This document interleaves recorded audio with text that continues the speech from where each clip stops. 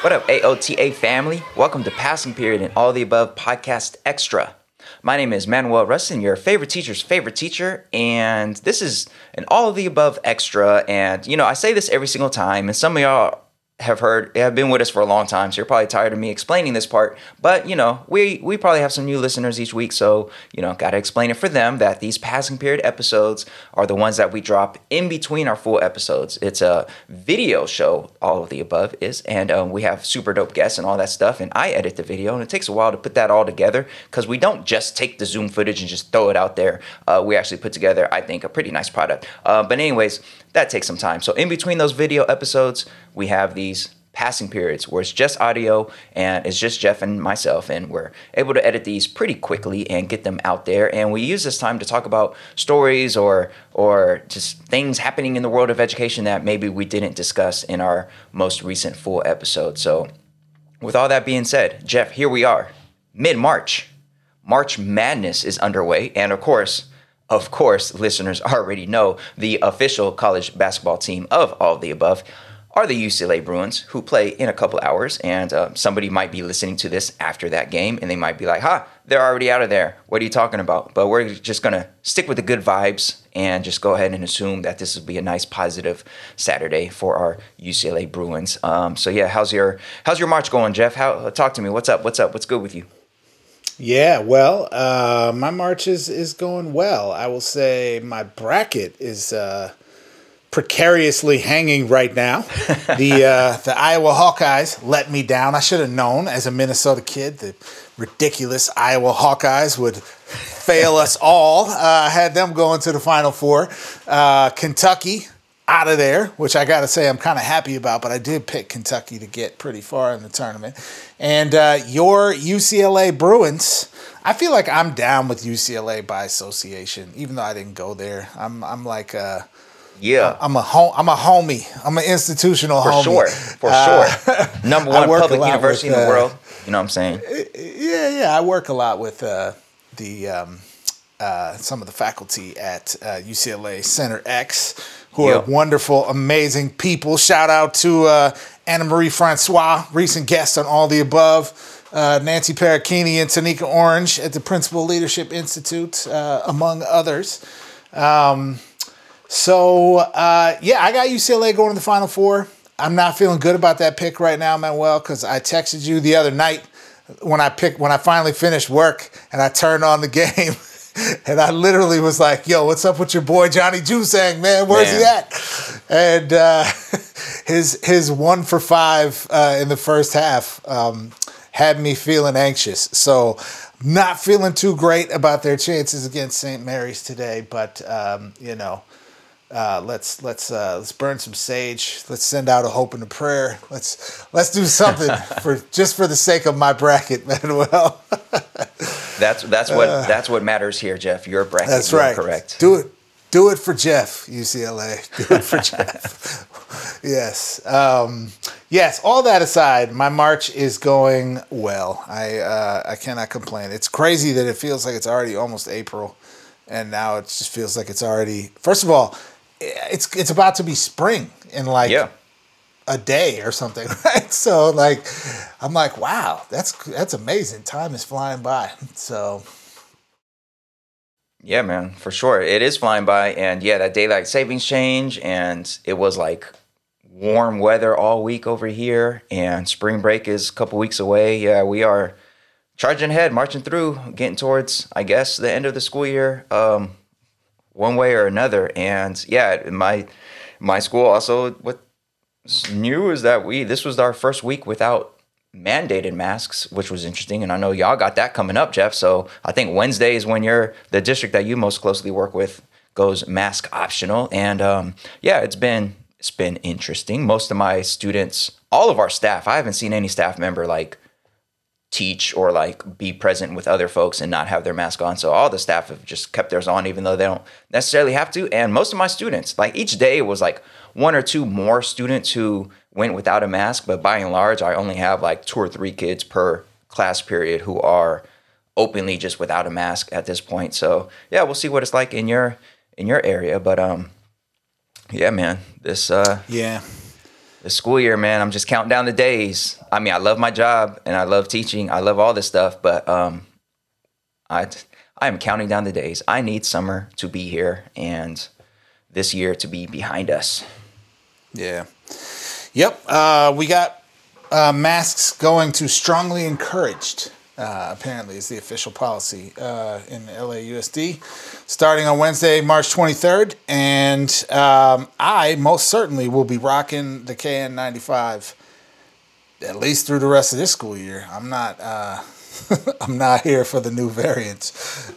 So, you know, it is what it is, man. We'll see how it goes. I am curious to see actually how people are going to react. I honestly kind of don't know what to expect. I could see a surprising number of people going maskless, you know, and just being like, hey, look, man, I've been rocking this for 2 years. Like, I'm done, you know, right? COVID fatigue or whatever. I could see some families doing the same and being like, look, it's, you know, we're tired.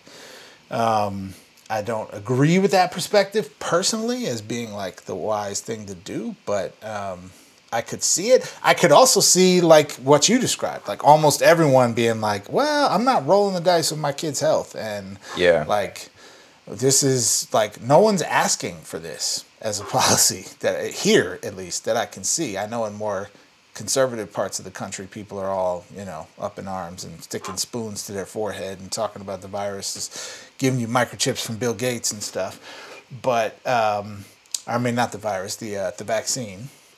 But here, I kind of feel like everybody was fine, frankly, with the mask mandate. Like, it kind of sucks to wear a mask, yes, for sure.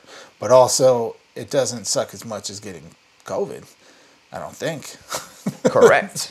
So like, I wasn't like, when I would see people, they weren't like, oh my God, let me tell you about this mask. I can't wait till we get rid of the mask. You know, it's sort of like everyone's a little uncomfortable with the mask and it kind of sucks, but we're like moving forward with life. So, you know, we'll see. We will see. Yeah, man. I will say I have brand new empathy, Manuel, for you and teachers, because this past week, or actually almost 2 weeks ago now, we had our first in-person seminar with our principals that I oversee. And it was the first time I've had to like essentially teach, right? Like stand before a classroom and present in person with a mask on, because normally with these meetings where we have people from 19 schools, we haven't done them in person because the risks have just been like, why risk it, right? And this was the first time we did that, and I was like, oh yeah, it's hard to teach with that joint on, man. Man, for real. I mean, I already had respect, but now I'm like, oh yeah, dude, this shit is. I just did it for, you know, half a day and not a full day every day, you know, so. Folks, I was about to say hug a teacher, but maybe Wakanda salute a teacher who's been rocking that mask in front of the classroom for 2 years now. Yeah, man, it's not easy, especially like on times where I was like double masking real tight, like when Omicron was like at its peak and I was determined not to catch nothing. Yeah, man, I was feeling like Bane out there from the Batman movies, man. Just out there, just like trying my best to speak through that joint and just like, yeah, man, tough. Well, anyways, so yeah, man, we have obviously our super dope guests on our full episodes, and next week coming up, we have a guest that actually takes us way back, Jeff, way back to when we were just brand new into teaching, when we were in our teaching program, trying to get our credentials to be teachers, and we were just babies, Jeff. Chalkboards, like the class I was student teaching in, it was chalkboards still at that time, no whiteboards, and man, the struggle back then, man. And our guest next week, Dr. Eric Toshalis, you know, he was well, for me, he was the one who actually from the program who like observed my student teaching and you know, had his evaluation notes and talked to me about my lesson plans and all that stuff. So I don't remember what that position was called in our program at the time, but he was basically like the faculty observer of my student teaching and my growth over time. And Jeff, I think he also co-taught or taught our methods class for social sciences. So yeah, man, he's back on the show next week, man. Blast from the past. It's been a minute. And that just had us thinking all these thoughts about like, yeah, student teaching. It's been so long and I've learned so much since then. And I think, Jeff, it might be worthwhile to kind of explore like, what are some things that we wish we would have learned back then in the good old days in Cambridge, Massachusetts. So what are your thoughts, Jeff? Should we talk about it? Should we maybe explore looking back at it and looking back at our career so far? What are some things that we wish we had learned in our student teaching or in our teacher education program?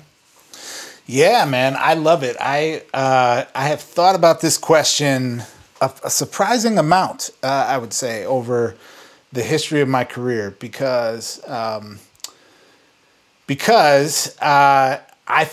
longer I've gone in education, the more I have felt, honestly, and it's kind of unfortunate to say this in contrast to Eric, who's wonderful, who's our upcoming guest, but the more I have felt that my own training and preparation as an educator was lacking some really important things. And partially, this is not the fault at all of our program because it was, many teacher ed programs are very short, are like 12-month programs because they have to be cheap, because people aren't going to be making a ton of money when they graduate, and they're just under-resourced programs in literally every imaginable way. And so there's only so much you can do in 1 year's time, right? While you're also in many cases dealing with people who are like student teaching and, essentially like working part-time or full-time. So, this is a larger systemic challenge. That said, I think, Manuel, among the many things that I would probably list in this equation, one that that really stands out to me is I wish I had been much better educated about assessment. I mean this in like the kind of like technical sense of like understanding assessment as a tool and a set of practices, right? Like so things like the kind of basic literacy of assessments, like what different types of assessment are there? There's, performance assessment, and there's, computer adaptive assessments, even though we didn't really have those in the modern way when we became teachers. But, you have norm referenced and criterion referenced assessments. You have different item types that can be used on assessments, that are sort of like free response questions versus your multiple choice questions versus your, kind of essay or performance task kinds of items.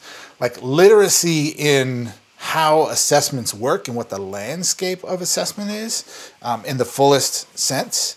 And then also how to assess student learning best, right? Like given what you want kids to learn and know and do, what are the ramifications of making certain kinds of choices about how you're going to assess that learning, right? Which I think most teachers approach intuitively. They're like, all right, I want the kids to like talk about the debates at the Constitutional Convention. So we're going to like assign kids to be in different roles and like represent them in some kind of classroom debate or whatever, right? And then we'll like score that using some kind of system, right? Or a rubric or something. And maybe we'll pair some writing with that or, those sorts of things. But there are ramifications when you make different choices about how you're going to assess learning, right? Both in terms of the opportunity to demonstrate mastery that it offers to the kids and also the sort of richness, depth, complexity angle, and how much of that you are offering to the kids to be able to demonstrate, right? And when you're making choices about like, what things do I want to give kids like a quick hitting quiz with some multiple choice questions to like see do they have comprehension of this issue, versus things where I want to spend more time actually like grading student work and giving feedback and giving kids opportunity to revise their work and those sorts of things. So I really wish I had been just better educated about how assessment functions and what kinds of options there are for assessment, what kinds of tools are available to teachers, and what kinds of instructional implications there are based on the choices you make about how you're going to assess something, and what kind of feedback or information it yields to you about your teaching or to kids about their learning. I think that was like almost entirely absent from my teacher ed program, and I've had to learn just from reading, going to some workshops over the years, and even just from like experience and being like, oh, this this is a ramification of making this kind of choice, and like maybe I should do this differently next time. So there, so much of what we're trying to do is like teach kids some stuff and see if they learned it. Assessment is such a huge part of the practice of being an educator, and such a tiny to non-existent part of teacher training, at least that I'm familiar with. Even today, I'm not aware of programs that are doing a robust job on that. So that's what stands out to me, Manuel. What would you say? Yeah, I'm thinking about your answer, and that's really interesting because I'm thinking back to mostly my first year teaching, because I think I learned more about the teaching profession and what it is, like as a first year teacher, than I did in the program. And that's not, I think that's just the reality of like anything, whether it be teaching or not. Like when you're really in it, that's where you really learn, when your feet are to the fire. And I'm thinking about what you said about assessment, and I'm like, yeah, I don't think first year me would have benefited from that at all, because first year me was in a school where it was highly expected that like all that we did was geared towards the state test. The state test was multiple choice history test, basically history trivia. Like the questions were just real, like, just basically like Jeopardy type trivia questions around history. And there was pressure to get through the content in time for the test, so that when there's a random question about the Cold War, like, oh yeah, the kids learned about that. So even if, I'm just thinking back, like even if our program had done a really great job of teaching us about assessment and all the different ways that we could design and use and study better assessments to better meet student needs. Yeah, I think I would have thrown that all out during my first year of teaching, under all the pressure that we were in, which included like benchmark tests that were like multiple choice tests that we send into the district. I think I talked about that on a recent episode. So that has me thinking about, like, I suppose maybe something that I wish I would have learned more about would be really just, this is going to sound terrible, but like how to meet student needs and do it in such a way that, like, I don't know. I guess, the word subversion comes to mind, like how to be subversive in the system that wants test scores to rise, that wants students to be able to do these multiple choice tests, like how to really reach and teach students and build them up as a first year teacher without running afoul of the local administration that's like, what's going on with your test scores? How come students aren't performing this and that, whatever? So like, it took me many, many years to develop what I consider to be like a humanizing lens of students as being so much bigger, so much more than just like the content I teach and whether or not they learn the content itself. And it really took a while before I got to a place where we were able to do really cool things and really tap into how the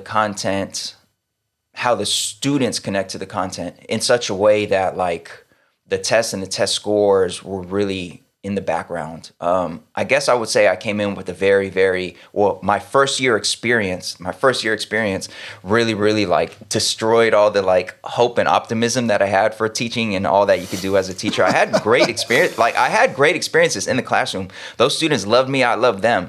But at the end of the day, it was all in service to these tests. And it took me so long to unlearn that. It took me so long to like get away from that and to really, see students and see my place in the classroom as being more than just like the content and, the actual like historical knowledge and whatever. So I guess I wish that the program had done more to help me develop that lens and to develop a critical eye towards the education system before I was thrown into it and became really an agent of the system for many years. And I don't know what the program could have done. And certainly the conversations that I had with some folks in the program, particularly Eric, Dr. Tishalis, our guest next week, I remember some of those conversations, and I remember real like specific guidance from him about like really reaching students and seeing them as more than just like, folks who need to,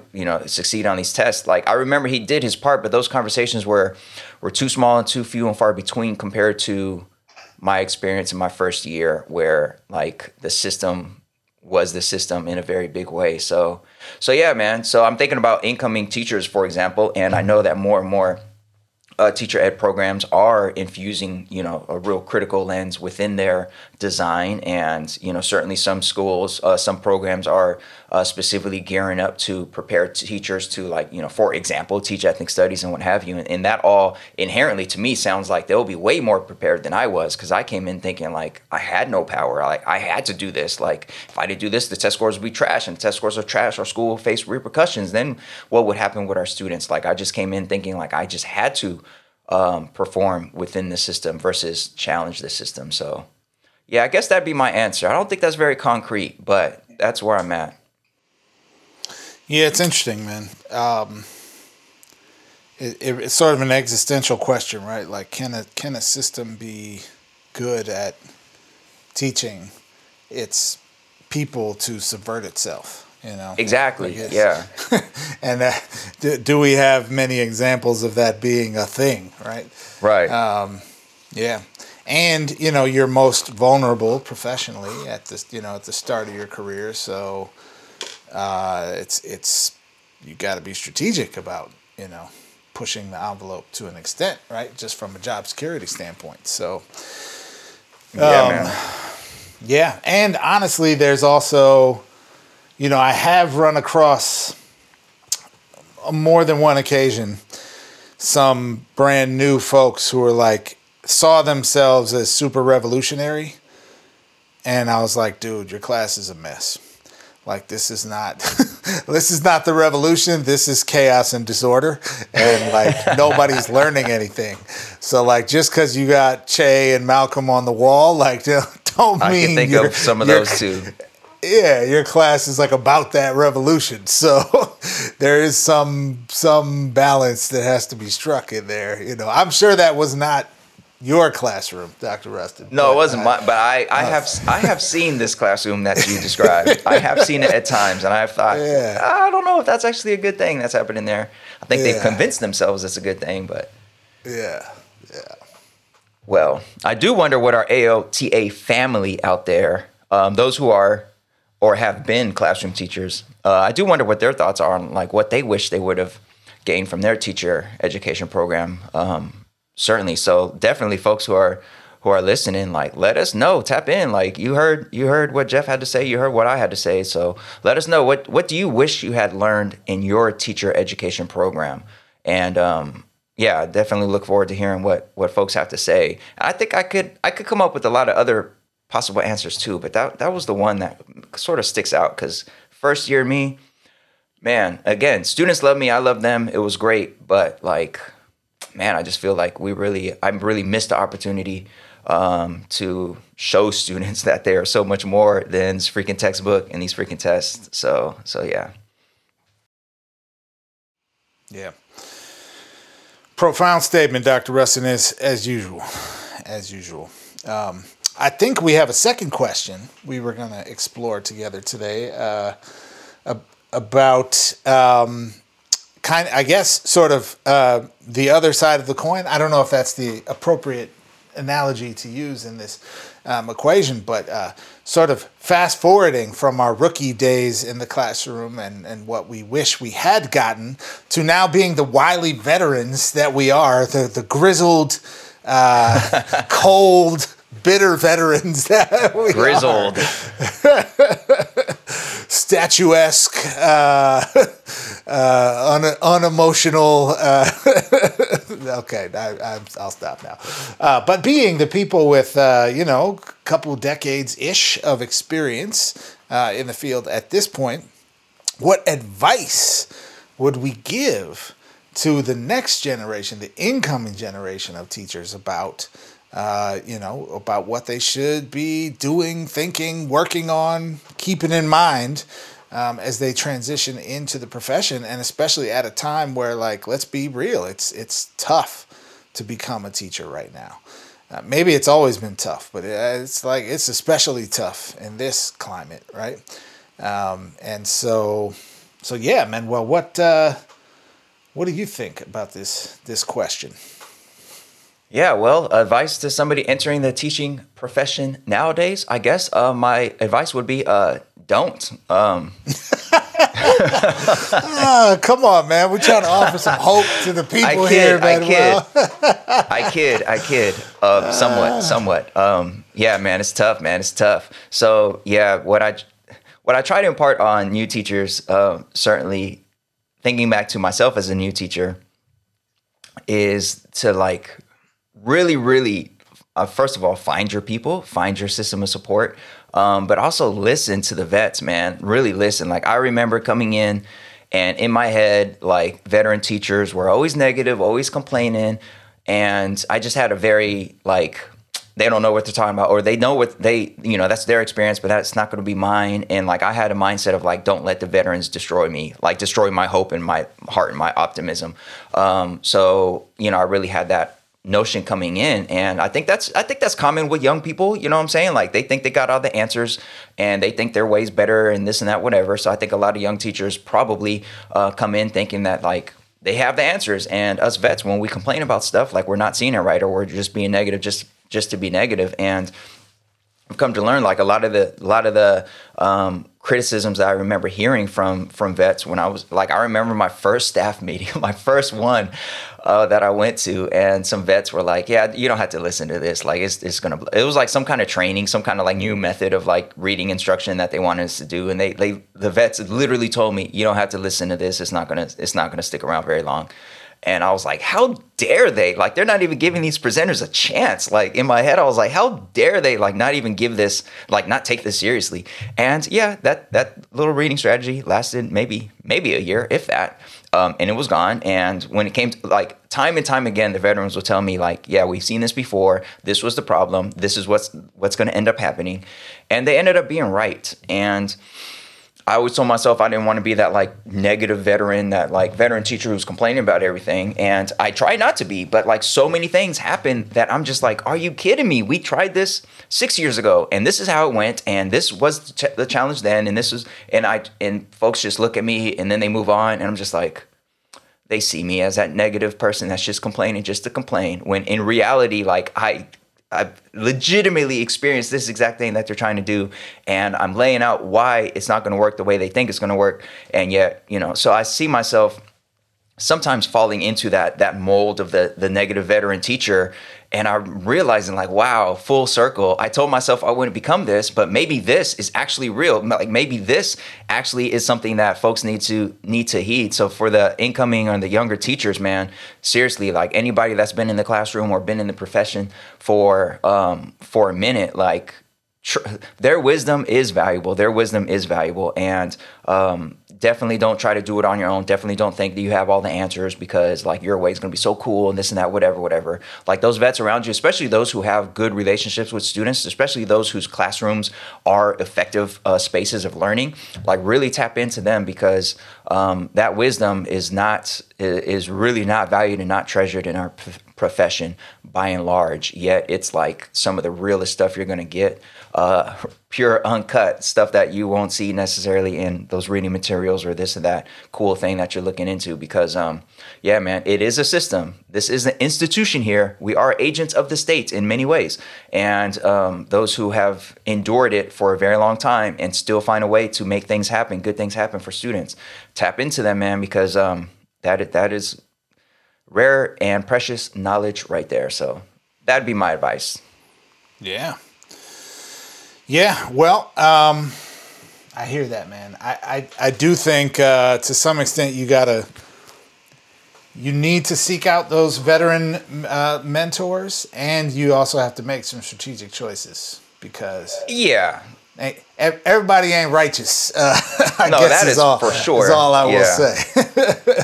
So some of the young teachers with Malcolm and Che on the wall become veteran teachers who just complained. Now, that is not the majority. That is not to disparage the whole profession, but I'm just saying, you might need to like test the waters. You got to find Manuel Rustin. Okay. Don't just find any old person who's like, let me tell you how we can clock out at 3:26 p.m. every day on the dot and race home and never, anyways, I'll just stop. But I hear what you're saying. I think to this question of a word of advice to new teachers, Manuel, I would say, and this is like simultaneously a global statement that's kind of saying everything. And also, I mean this in kind of a specific way, which is invest in getting good at your craft. And I say that because our profession, the systems around you in our profession are not always very good at actually helping you get good at your craft. And there's a piece of teaching that is about personality, right? That is about just like presentation and charisma and connection with kids and that kind of thing, right? And I don't mean to disparage that at all, but there's also a ceiling if that's all you're bringing to the table, right? Like there's an art and a science to teaching that does have to do with like your depth of knowledge about your own content and your willingness to be a continual learner about it yourself. There is a piece of being an effective teacher that is about your effectiveness as a curriculum developer, your effectiveness as someone who can develop an understanding of your students' learning and what they know and what they don't know, and anticipate what their struggles are likely to be and plan ahead so that you help mitigate against lots of experiences where kids just feel failure or frustration, right? That can lead to disengagement or alienation. Understanding the relational currency that undergirds school, particularly school in our kind of context, right? Where respect for you as the teacher isn't really given because of position, right? Respect is given or earned because of credibility and relationship. And so there are actual things you need to do to to earn it. And there are things you need to do to be an effective teacher of your content and that kind of thing. And so in a world where you get 42 minutes a week to meet with your colleagues, right? And you get nowhere near enough time to plan yourself on a daily basis. And, these kind of structural problems, I think I would say, like, you got to figure out how you're going to invest yourself with the time and resources you have, and of course, in community with other educators. But how are you going to invest in yourself getting really good at your craft as quickly as you can?